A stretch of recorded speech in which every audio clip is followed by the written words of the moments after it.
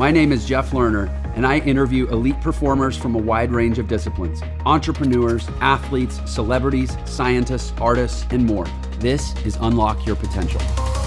Hey there, welcome to Unlock Your Potential, where we get to have amazing conversations with amazing human beings in our quest to identify the common denominators of outlier success in this world across a wide variety of industries and categories and types of human beings. Today, we are joined by Lee Benson. He has over 25 years experience as a CEO. He grew a company called Able Aerospace from 3 to 500 employees in 15 years, sold it for well over $100 million. The exact amount is not published, but obviously did really, really well. He is the author of a book called Your Most Important Number. And I just had an incredible conversation with Lee. The guy is brilliant.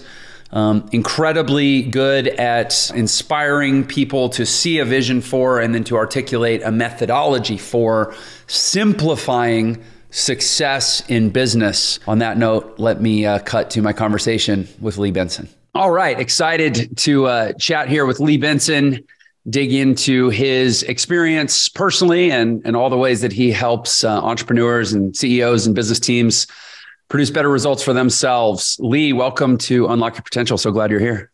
Thank you. It's really good to be here. I've been looking forward to this conversation for a few days now. So let's get into it. Yeah, let's do it. We'll jump right in the deep end here. And I've been looking forward to it as well, in no small part because a close mutual friend of ours has been telling me how not only how much he thinks we're going to really hit it off, but specifically how valuable your relationship with him has been for his business. So he has no pressure, but the expectations are very high right now, very high. So, no, I'm really excited to be here. And I think, if you're listening on a podcast, you can't see what I'm seeing, but if you're watching on YouTube, you can, which is that Lee has not just like a home studio, recording studio behind him. Lee basically looks like he's recording at a nightclub right now. With a full setup behind him on a stage with the sound walls for the drums and a full suite. I see some big, nice amps, some expensive gear. Like that's a serious musical outfitting you have there. You are clearly no dilettante in music. Yeah, this is my home office music studio. So it's a world-class recording room. Put a lot of thought and time into getting it right. But we'll also do live events here. It could be there could be a couple hundred people here at the house. It could be a streaming event for a charity. But also when it comes to recording drums, this is arguably the best room in Arizona and rivals probably most of what's going on out in LA. I love it. I have a pretty extensive music background in terms of performing and recording. And a lot like you, from what I understand, you can make a good living. But I started running businesses and building those and thinking, wow, this is a lot of fun. And there's a lot of similarities between the two. So now I've got this amazing home space where I can play, record, do whatever I want on my terms, as well as keep running businesses and work with a lot of clients out there. So I love it. Well, you had no idea coming into this how inspiring this was going to be for me. So my wife and I, we bought some land about 2 years ago, and we are in the kind of final design stage. We're actually waiting on some city committee approvals, but basically we're going to break ground on a new house here pretty soon.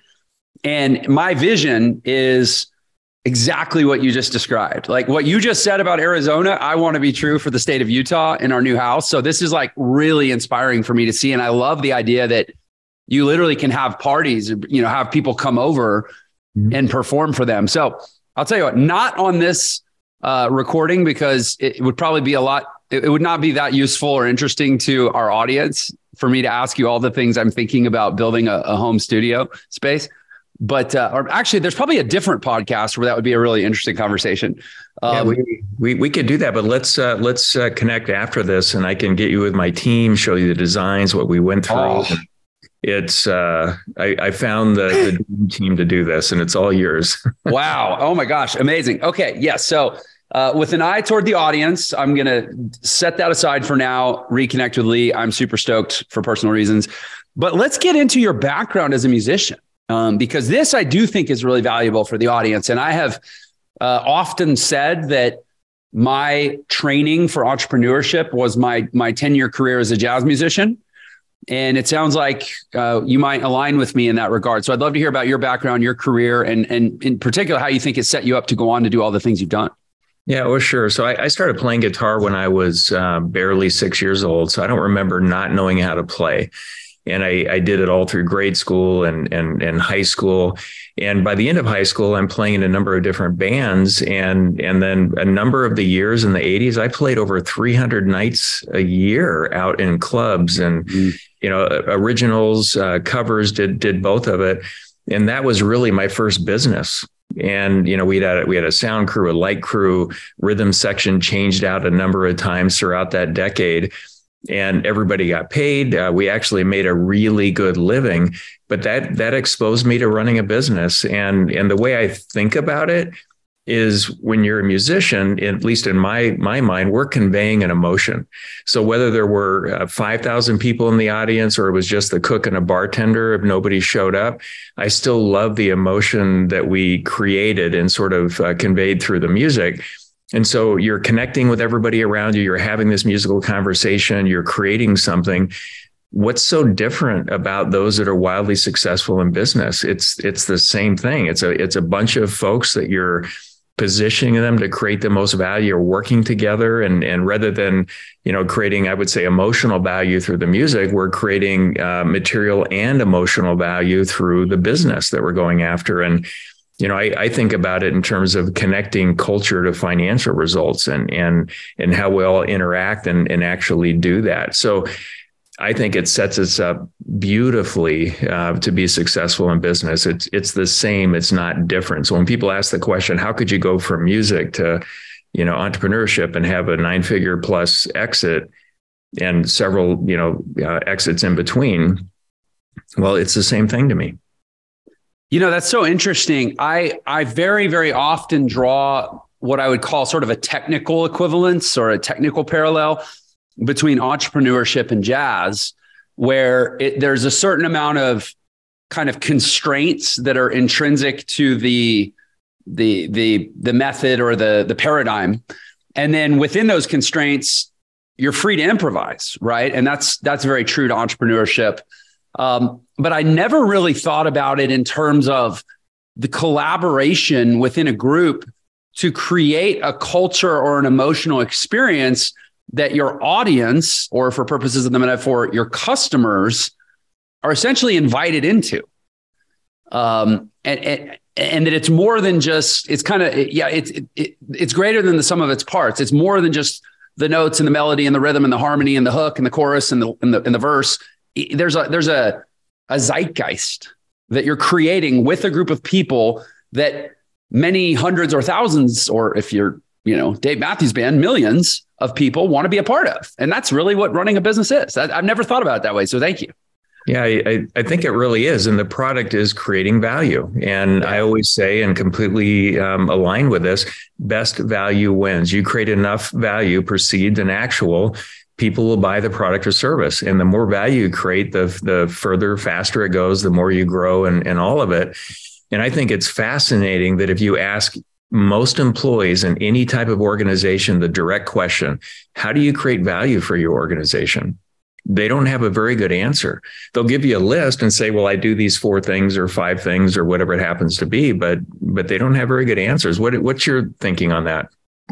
My thinking is that I'm literally writing down right now on my next series of one-on-ones to ask that exact question, because it's funny. I actually was on a coaching call earlier today.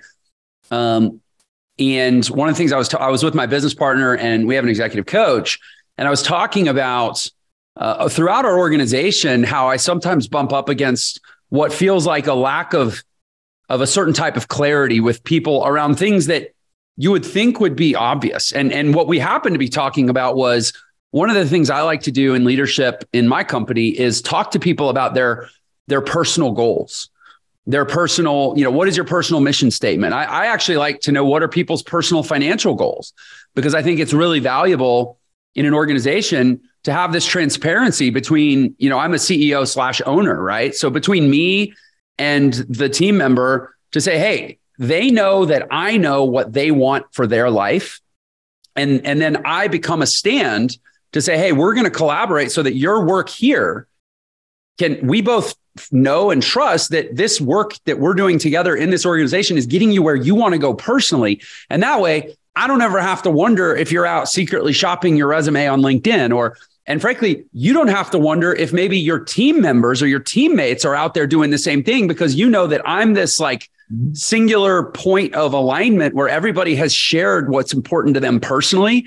And that I'm invested in making it so that your work here is a part of your journey toward that, rather than just a thing you do to trade time for money until you can get off the clock and go do what's important to you. Right. So that's my philosophy. But I guess all that to say, I've been surprised at how much sometimes very intelligent, highly placed people in an organization struggle to answer what seem like they would be very basic questions. Yeah. I've learned to never underestimate somebody's ability to not connect the dots. And so what you say, everybody should just know, most can't connect the dots. So we actually have to do it. And, one of the things about this methodology in my book, Your Most Important Number, it's called the MIND methodology, which stands for Most Important Number in Drivers. Every team will have one number that says above all others, they're winning or losing the game, and it will drive the majority of the right behaviors. It has to do those two things. At the top of a for-profit company, it's typically some version of profit or cash flow that's capital intensive. But as you go to every team, they will have a most important number. When it's improved, it accretes up and improves the next one up and ultimately benefits the company. So in organizations that we work with, if you ask a leader, how do you create value for this organization? It's a very powerful answer.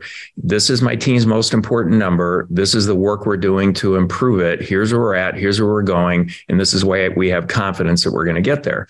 And then a non-supervisory employee, that works on the team would say, by doing my part in my role to achieve these outcomes to improve our most important number.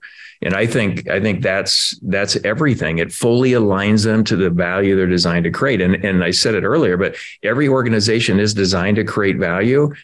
We should understand that, I think, as a team, every single team member, and we shouldn't make an assumption that they actually get it. And when I think about, and this incorporates what you're talking about, but when I think about what does it mean to be a leader within an organization, and I think the simplest version of that applies so far to every company or organization I've seen is that leaders get results and foster an environment where every team member is intrinsically motivated and empowered to create more value over time. So when you think about that, that's the environment you're setting up. So when you notice them, you genuinely care about every single team member and their aspirations, where they want to go. You're giving them the tools, you're removing barriers, you're being really clear about the value that we need to create. You're including all of them and collaborating to accelerate that value that we create. They all own it. It's a lot of fun. It feels like winning. And I think that culture, which again, let's connect culture to financial results, is what keeps everybody. You couldn't, and if you do it right, you couldn't have competitors peel them out for 20% more money because they don't want to give up how much fun they're having working with this team. Yeah. Yeah. So I want to dig deeper into the MIND methodology. I want to dig deeper. I mean, to call it what it is, I want to get as much free consulting as I can get in this hour. And I say that, half joking, obviously, but what I also want to do, because I always really do try to be sensitive to the audience here. My, inquiries around your home studio notwithstanding, is like our audience. Is a blend, right? It's obviously, this is a kind of an entrepreneurial business / life focused podcast. And there's people at different stages. And one of the hardest things about having business conversations is, depending on what stage people are at, they can be very interested or very alienated by the conversation, just depending on the level or the stage, right? And so I always try to have cast as wide a net as possible, because at the end of the day, I believe that whatever level of entrepreneurship you're at, entrepreneurship is, for most people, is the path to the life you want. And so what I don't want to do is not set the context for the entire audience. Mm-hmm. Where as we go further into this hour with me and Lee, I'm going to declare my intention. We're going to get into the weeds of some higher level business stuff, but I want everyone to have the context that, like, first of all, 5, 10, 20, whenever we both started, we were ignoramuses like anybody, right? This is all stuff we've learned through our journey. A couple of musicians talking about what we've learned about growing 9-figure companies, right? And to really try to inspire everyone that, like, if you're in the middle of, let's say you have a business that's at some significant scale, a lot of our conversation will be super applicable for you right now. If not, those pieces of it that I'm referring to, I want you to try to process them through a vision or through a future pacing for yourself of like, yay, these are the kinds of challenges I'm going to be facing as I matriculate along my journey, right? So I just kind of want to set that stage. And then before we get into kind of the business weeds, could you connect the dots for me on how you got from musician to, obviously you had an exit, and then I think since that exit, correct me if I'm wrong, but you've essentially been consulting, developing a framework or almost an operating system, as well as consulting people on implementing that operating system. Can you just kind of stitch that journey for me? Yeah, sure. In the 80s, a lot of that during the day, just to earn additional money, I was working in an electroplating shop that was repairing turbine engine parts, ultimately getting to airlines. And then in 93, my boss said, close it or sell it. I'm done. You've got 30 days. We lost pretty much all of our business overnight. And I said, I really like this. I want to go this direction. He said, it will never work. And I said, well, let me assume the debt. It was about $600,000 in debt, no cash out of my pocket. And if I didn't make it, I wasn't obligated to pay the debt, but if I did, I was. Well, we definitely made it. Went from 25 employees down to 3 when we lost most of our business, and then grew that to over 500. And they got paid back fully, and we had a really nice 9-figure exit. And the company that I sold it to, and I rolled up a couple of aerospace companies into one, left them positioned to grow to $1 billion. So that's kind of the quick thread. So how long was that, from 93 to what? When was your exit? So 95, 2000, it would have been 95 and 99 where I set up the companies that I sold. So the one that I took over, I got out of that in early 2000, and the exit was January of 16. Yeah. So I want people to hear this. Like, when I talk about entrepreneurship as the path for most people to the life they want, and you were like me, musician, right? I assume you were not a wealthy musician. I don't know many. Correct. And in 5 years, did I do that math right? No, from here we are from 95 from Able Engineering, which turned into Able Aerospace and Able Systems and Technology, and a couple of others that rolled in when I sold in 16. So, fast forward about 20 years. Okay. So in 20 years, created a 9-figure outcome. Yes. I mean, I don't know anybody that's climbing the ranks at Long John Silver's that's got a 20-year track to a 9-figure outcome. I mean, entrepreneurship, let me just say it, it's the bomb. Now, I realize you were born with a silver spoon in your mouth. You knew all the right people. Daddy Warbucks got you your first job. You had a Wharton MBA, right? All that is true, right? That's hilarious. No, parents struggled big time with money, went to 5 different high schools as they were moving around trying to make ends meet. Kicked out of the house the beginning of my senior year in high school because I started what I call the value creation stressing journey early. I mean, I'm pulling weeds, mowing lawns, paper routes, busboy, cook, all of that. By the time I was kicked out, it would, paying for all that was a non-issue. So I was used to being really responsible financially, but no, it didn't come from any of that. Started college, but when it comes to business, why am I learning from people that don't even know what's going on in the real world? It makes no sense. I like being on the front lines and doing and learning and creating value, and kind of back to best value wins. Learn that, kept creating more and more over time. And I trust that work. It works every single time. The resiliency that comes with being an entrepreneur, though, which is part of what I'm getting from what you're saying, wildly important. Some people look at it and say, I wish that just happened to me. I'm like, yeah, right. This is my 40-year overnight success story, here. That it doesn't just happen, but enjoy the work, enjoy creating value, whatever that is, and even take it to the family. So what if all of our kids made more of their identity the value they're creating in the world, not how many TikTok likes and all these other things that really make it happen? for them, and they become depressed. I mean, it really affects emotional energy in a negative way. And when I think about value creation, there's three main buckets from my view. It's material, it's emotional, and it's spiritual. So you pick it.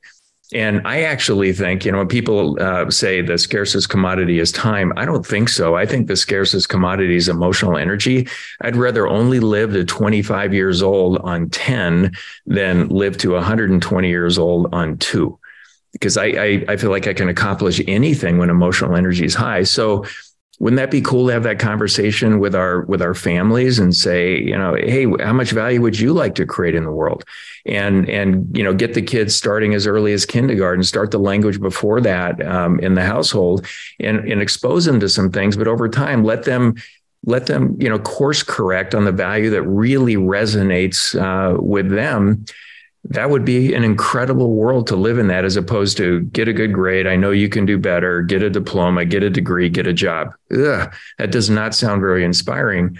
But if you made more of your identity the value that you create in the world, why is the world a better place because of you, with real measurable value, that would make a dent.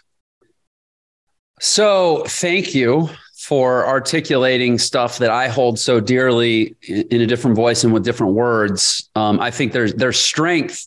And again, it's literally why I started this show, by the way.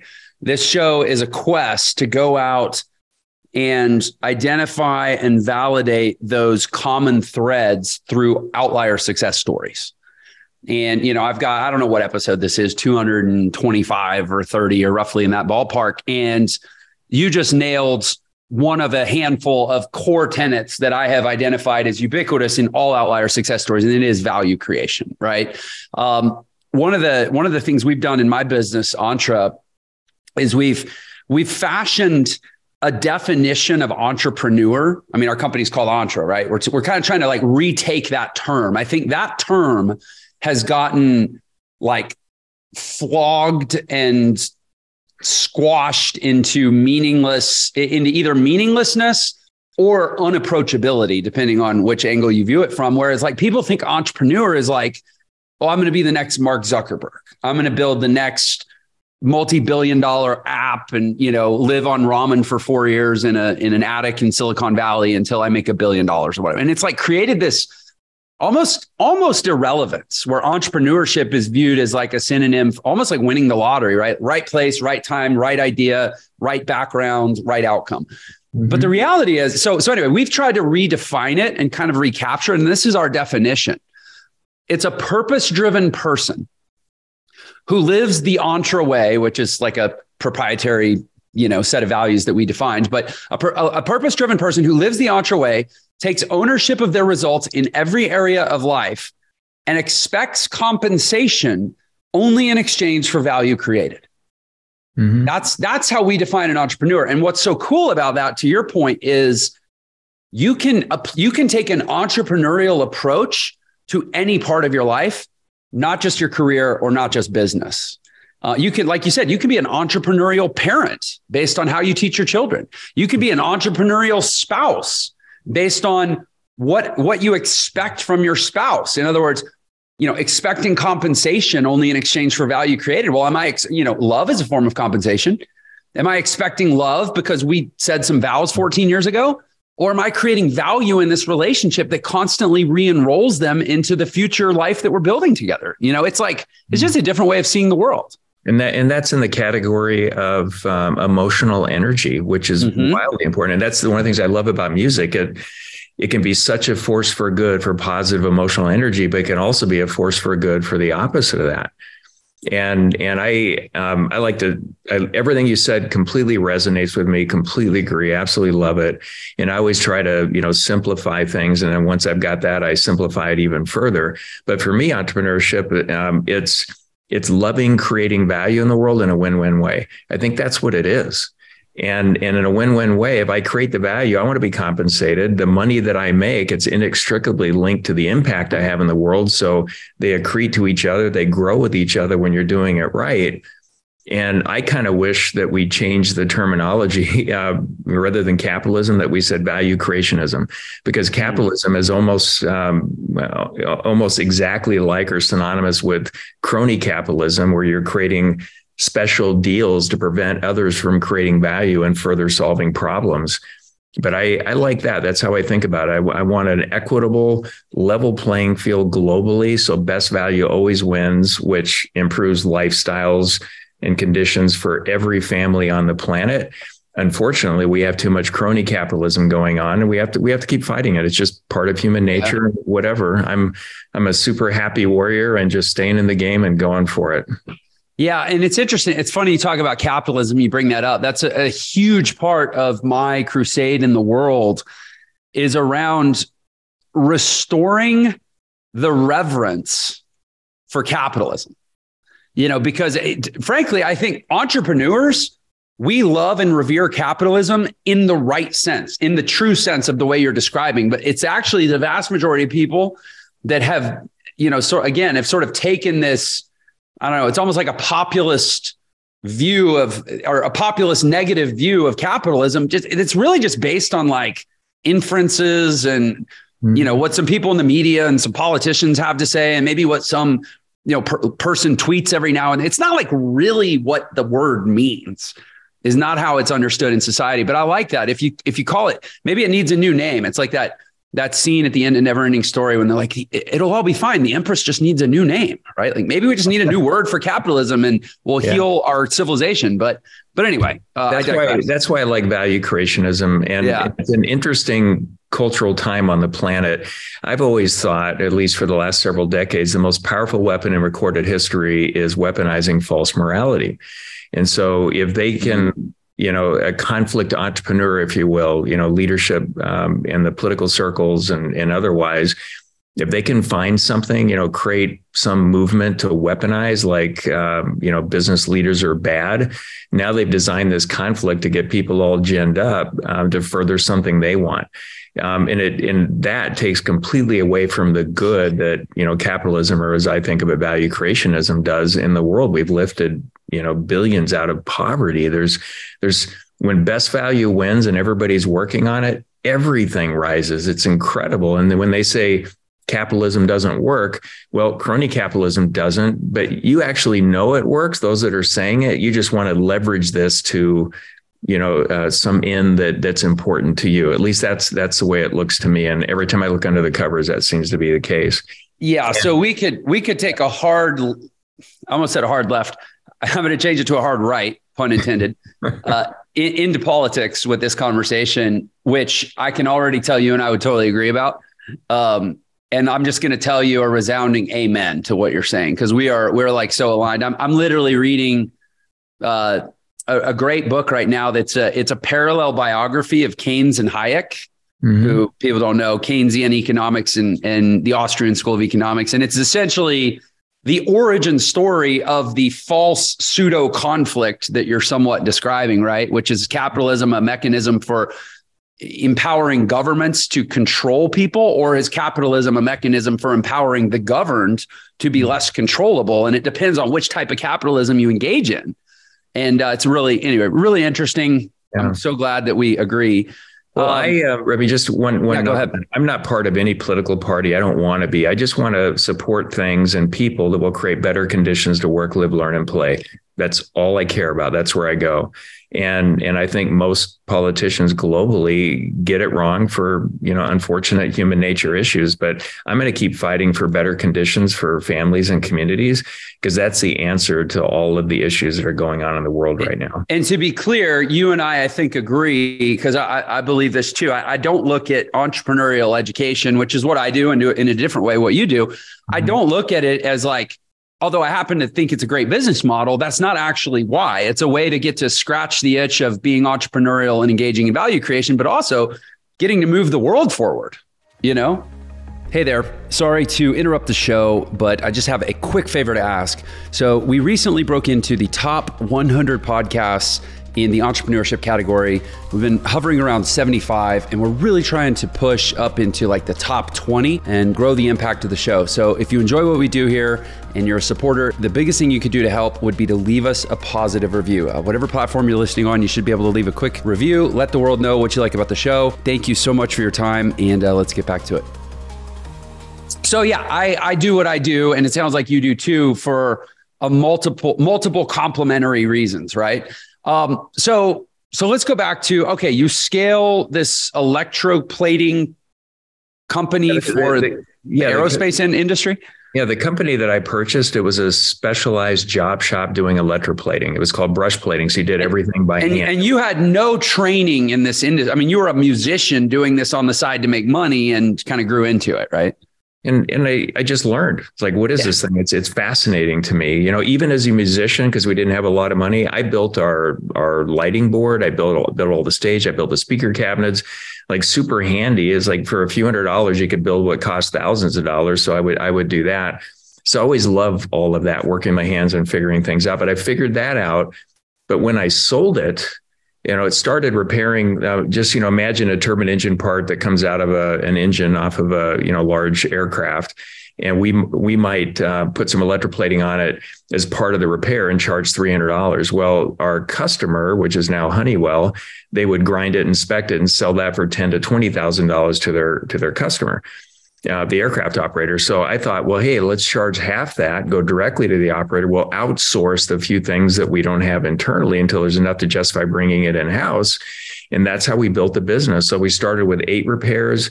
When I sold it, we had over 10,000 repairs that we developed, an engineering team of, bouncing between 40 and 50 to develop these things.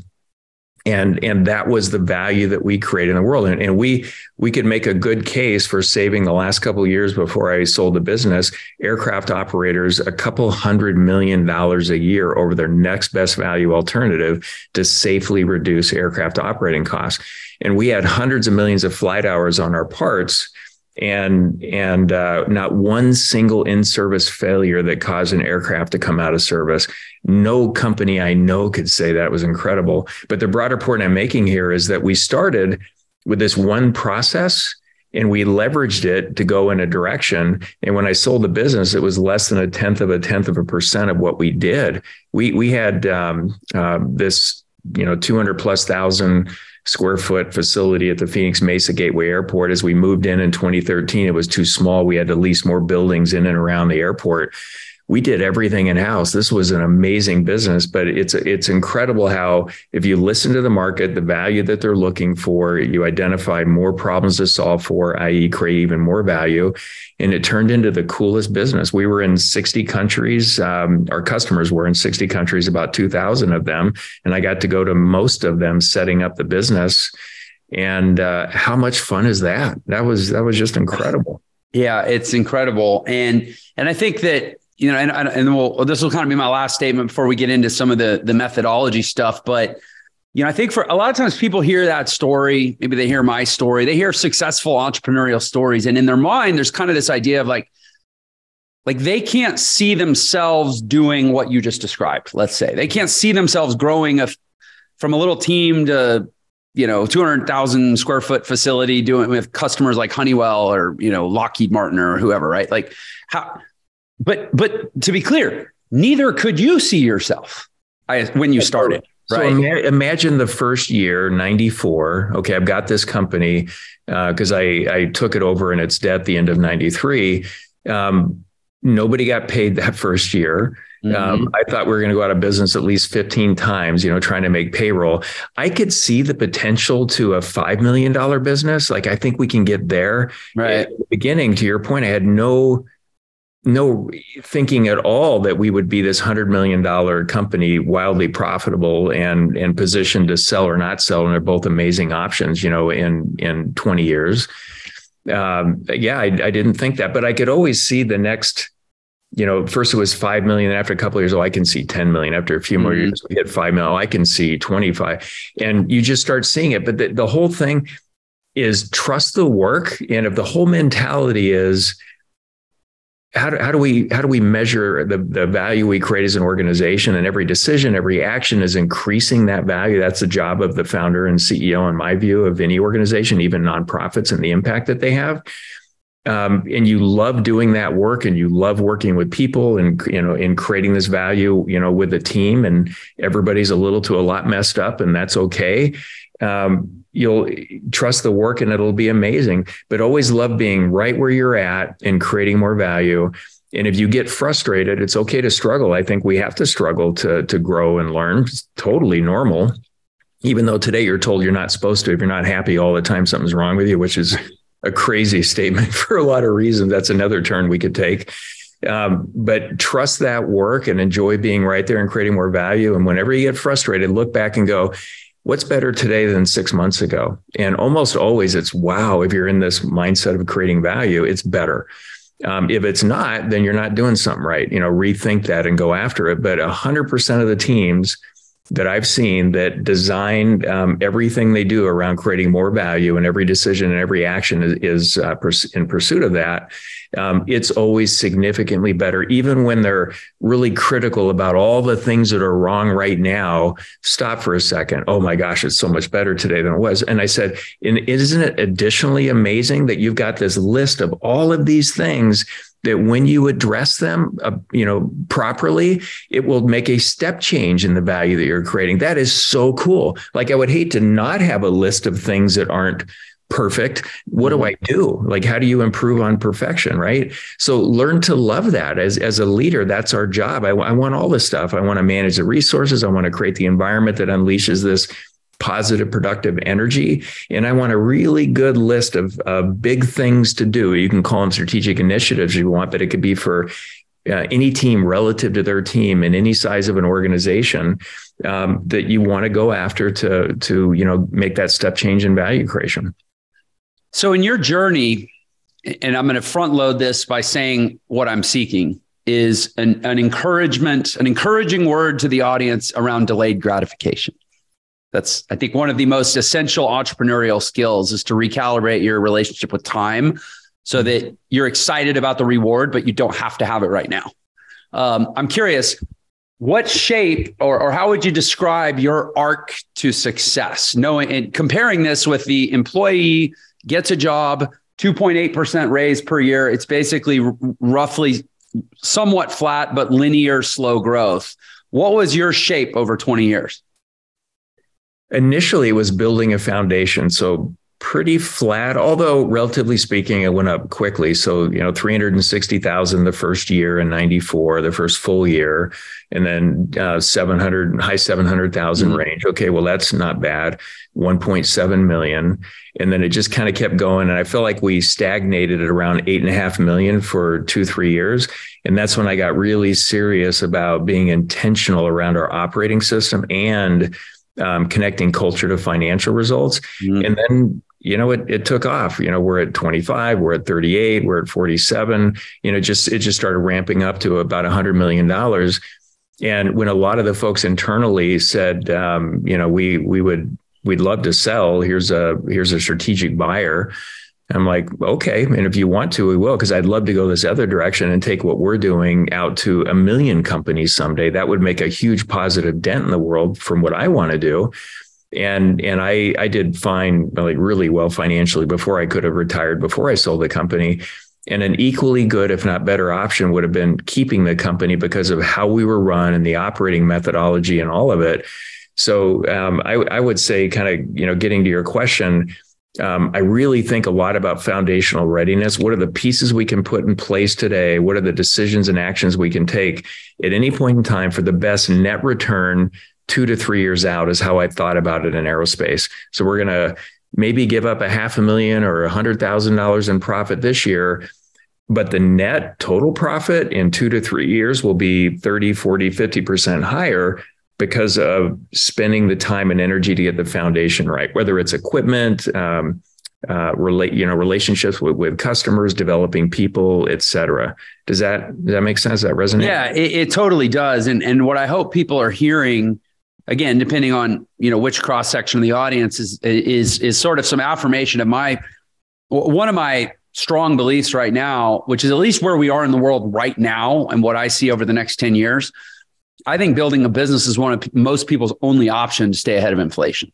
You know, that what you just described, 20 years from 300,000 to 100 million. I don't have, I'm not Rain Man here, but I'm going to guess, you know, you were doing, what was your compounded annualized rate of growth over that 20-year period? The last 15 years were just a hair over 20% compounded annual growth. Yeah. And so the average raise in this country is 2.8%. And we had 12% inflation in the last 12 months.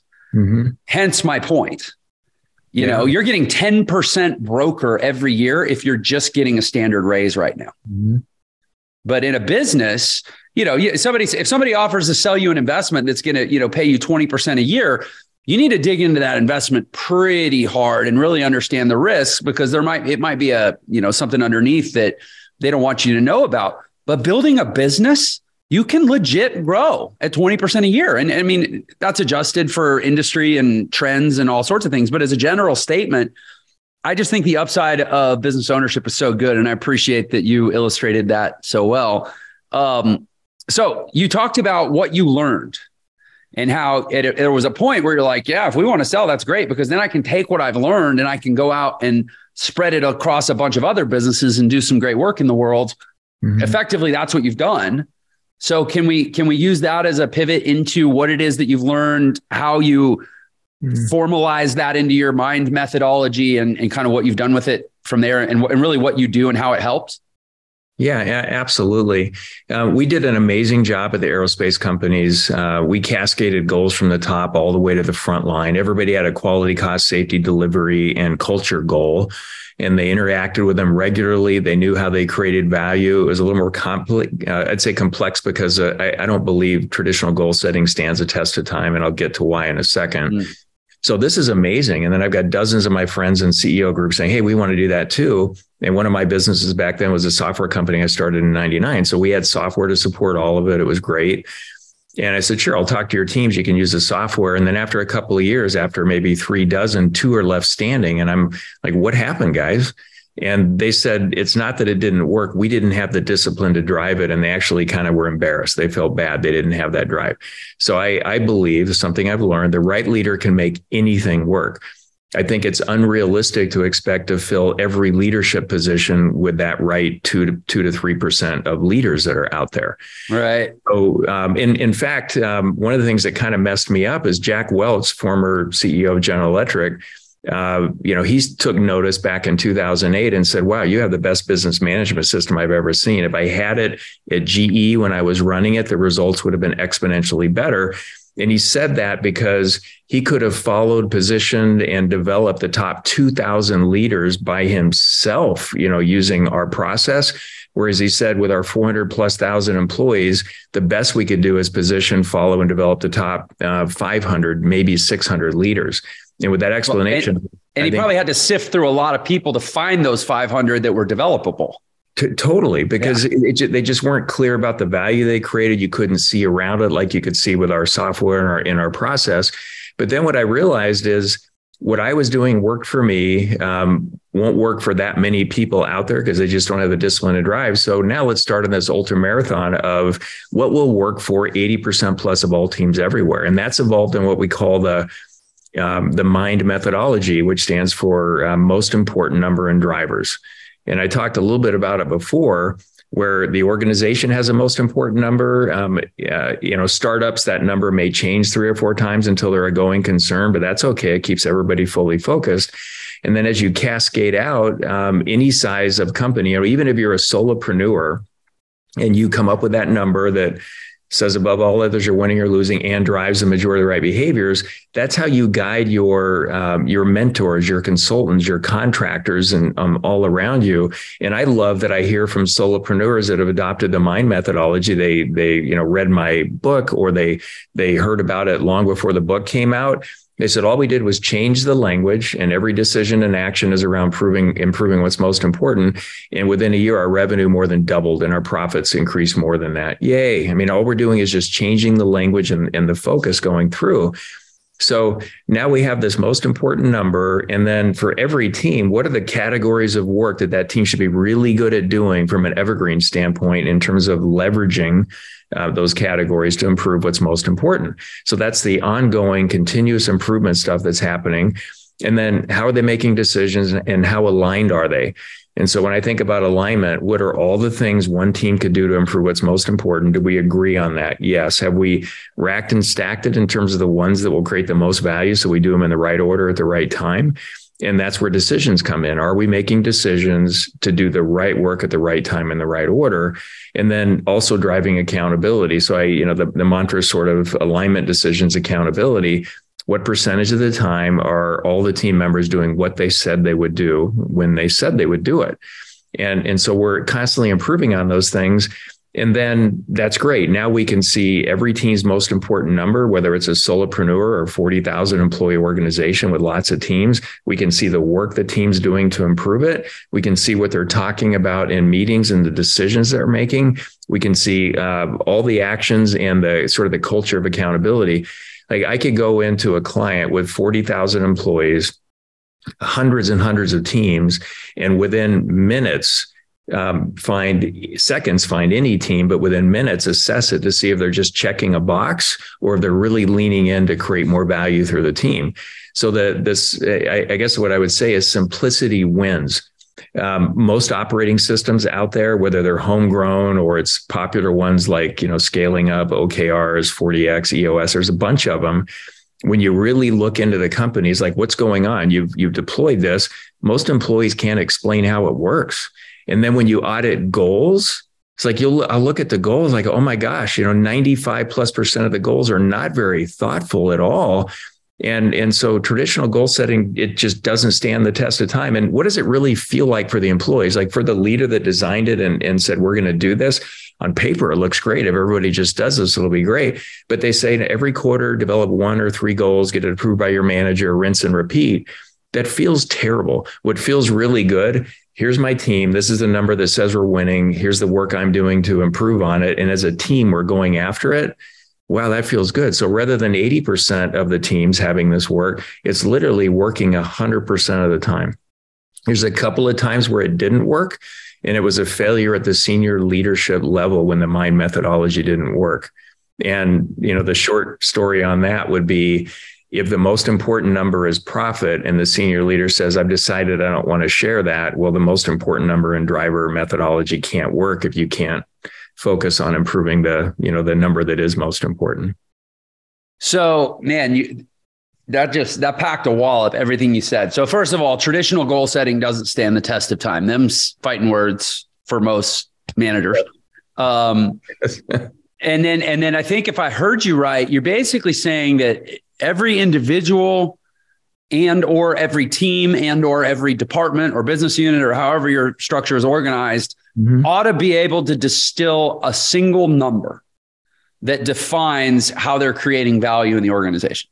But again, individuals, teams, departments, and so forth. Is that true? That's true. So each team will have a most important number. When it's improved, will improve the next one up. And you want to prove that. And again, it's worth repeating. Each number has to say above all others, whether you're winning or losing, and drive the majority of the right behaviors.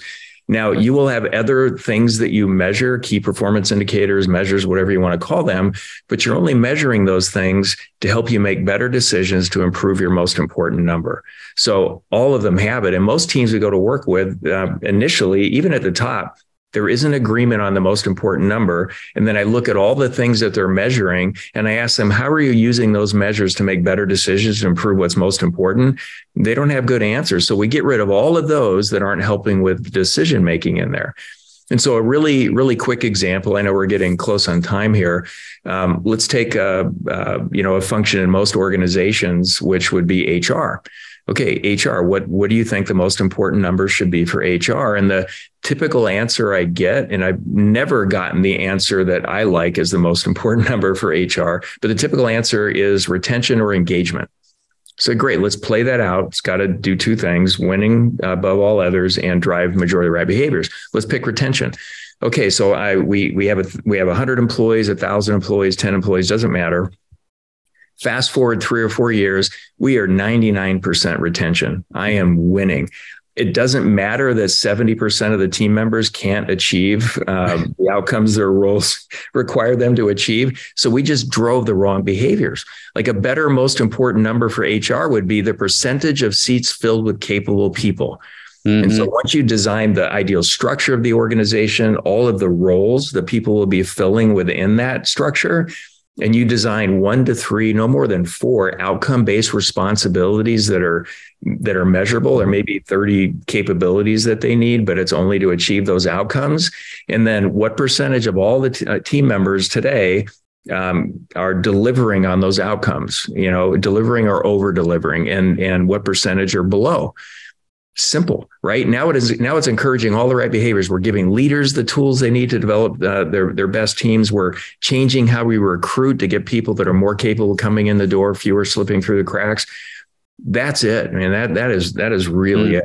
Yeah. Yeah. Well, and I mean, to sort of support your anecdote you just gave, the thing about an organization, especially if you're starting a business, in the early days of a business, as you grow, the capabilities and standards that make somebody the right fit for a role change as the business changes. And so your goal actually is not to retain people.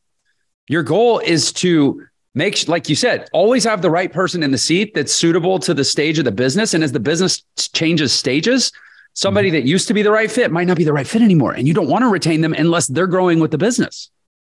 That's correct. Or they move to some other place where they can still add to the value that we're trying to create. And I've had lots of folks, in building the aerospace company, the senior leadership team changed out over 20 years, at least 5 times.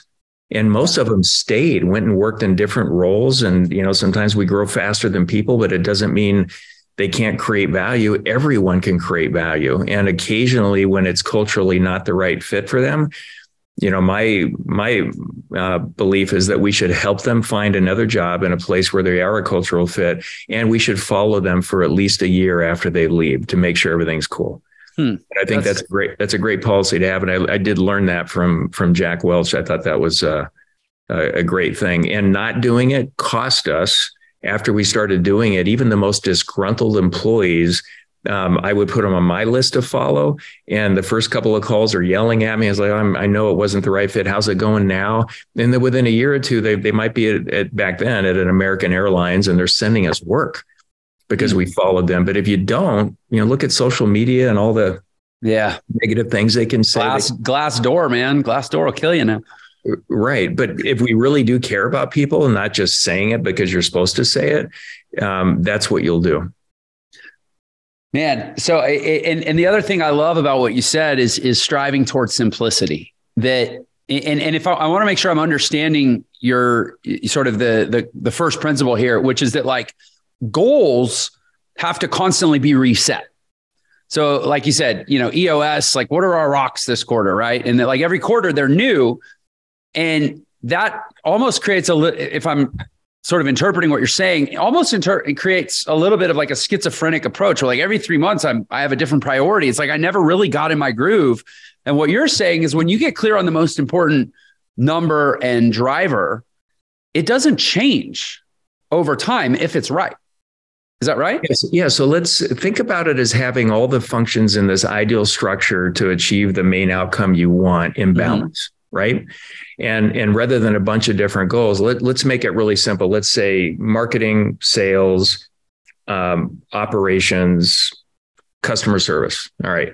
So we know that we're going to close a certain percentage of marketing leads that come in. So they start going up. Now, do we have the sales team that can close them? And we're constantly improving that. Now, if we start selling way more, the most important number is somewhere around, gross profit delivery of service or product. Now we need to improve theirs. But their numbers won't change. So marketing is qualified leads, sales is closing profitable revenue, service or production is going to be product or service, and usually gross margin because we want to deliver this high quality and we want that to grow over time. So their most important numbers don't change. But what does change is the forecast for those numbers. Where are they at?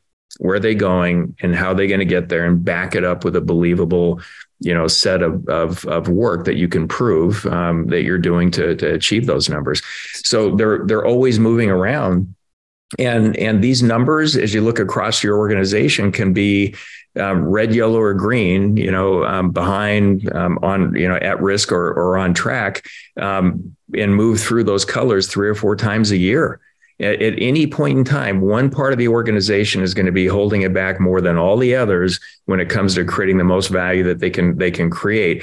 And I love it. I call it the organizational structure bottleneck game. Let's get all the brains on the team around improving that where they need help. And now we need to move over here while not dropping the ball with our teams on our most important number and the work we're doing to stay in front of it. But it's a super simple approach. And now you're regularly assigning action items and putting different categories of work in focus and out of focus to achieve your most important number plan, where you're at, where you're going, and are we on track, at risk, or behind at every stage of the way. And now you're not setting 3 goals every quarter, and you're not resetting the goalposts every 3 months to where people, it's like somebody could work for you for 20 years and essentially always be in the same lane, heading in the same direction. And maybe the dial setting is a little different, but the fundamental doesn't change. And they can get really, really, really damn good at going after that number. Yes. And better and better and better. And then when you ask the question, how do you create value for the organization? Here's my team's most important number. This is what I'm doing around it. This is how I'm collaborating with other team members. Yeah. Man, genius. I have a million questions that would probably take me into the realm of what I imagine people get when they read your book, people get when they hire you for implementation or consulting or coaching. Like, what is like, if somebody's hearing this and they're like, this is amazing, I want this for my business. How do they engage with you, or where do they go from there? Yeah. First, go to our website, which is themindmethodology.com. And you can find the book there. You can find free tools and materials, videos. You can sign up for a leadership library. And I think an amazing first step is buy the book, read through it. If you listen to the audiobook, I do 25-minute interviews after every chapter for more background and insights. And at the very end, I couldn't help myself. I put a guitar solo. I had to do that. But start with reading the book and then just change the language and the focus inside your organization. I've got countless stories of folks that said, we got agreement on our most important number, and we also got agreement on every decision and every action we take will be done to improve that number. And that alone and all the meetings made a big difference. And you can go even faster, but I suggest starting with the book. And if you want to see all the things we can do, go to themindmethodology.com. And the book, of course, is called Your Most Important Number, Wall Street Journal bestseller. I cannot wait to read it. I am admitting I have not read it. And I'm also admitting I know how much I need to change that. So, okay. I'm excited to read it. And Lee, man, I really wish we had more time. I feel like we could talk for the next 5 hours, and then we might get a meal and then get right back at it again. So and then we'd have like a jam session. I'll play keys, you play guitar. We'll carry the night out. Thank you so much for being a guest on Unlock Your Potential. I think that you've done a spectacular job of really setting the stage of possibility for entrepreneurs and entrepreneurship, and why business is something to be really excited about and not have this antagonistic relationship that's so popular in the world right now. Like, the stuff you do and the stuff you teach is just flipping amazing. It's value creation. It's how we make the world a better place. Couldn't agree more. It should be exciting. And anybody that creates jobs is a hero of mine. So I hope this inspires another 100,000 people to go out there and create another job, or start a business that actually does that. Amen. Well, thank you again for being a guest on the show. And of course, to all you viewers and listeners out there, I say it every time. Thank you so much for tuning in with us. Thanks for spending this time together. I can't wait to do it again. Take care. Thank you, Jeff. Hey, it's Jeff here. If you liked this episode of Unlock Your Potential, it would mean so much if you would like and share the episode on whatever platform you're listening or viewing on. And if you really like what we're doing here and you enjoy this podcast, please consider leaving a review. There is so much work that goes into these episodes, and you leaving a positive review lets us know that work is reaching people, and especially it helps us reach other people. Your review could be the reason that someone else decides to tune in, check out this podcast, and unlock their potential and ultimately level up the quality of their life. So thank you so much for your support and for listening, especially if you like or share or leave a review. Thank you for helping us spread the word, and thank you for unlocking your potential to go make the world and your world a better place.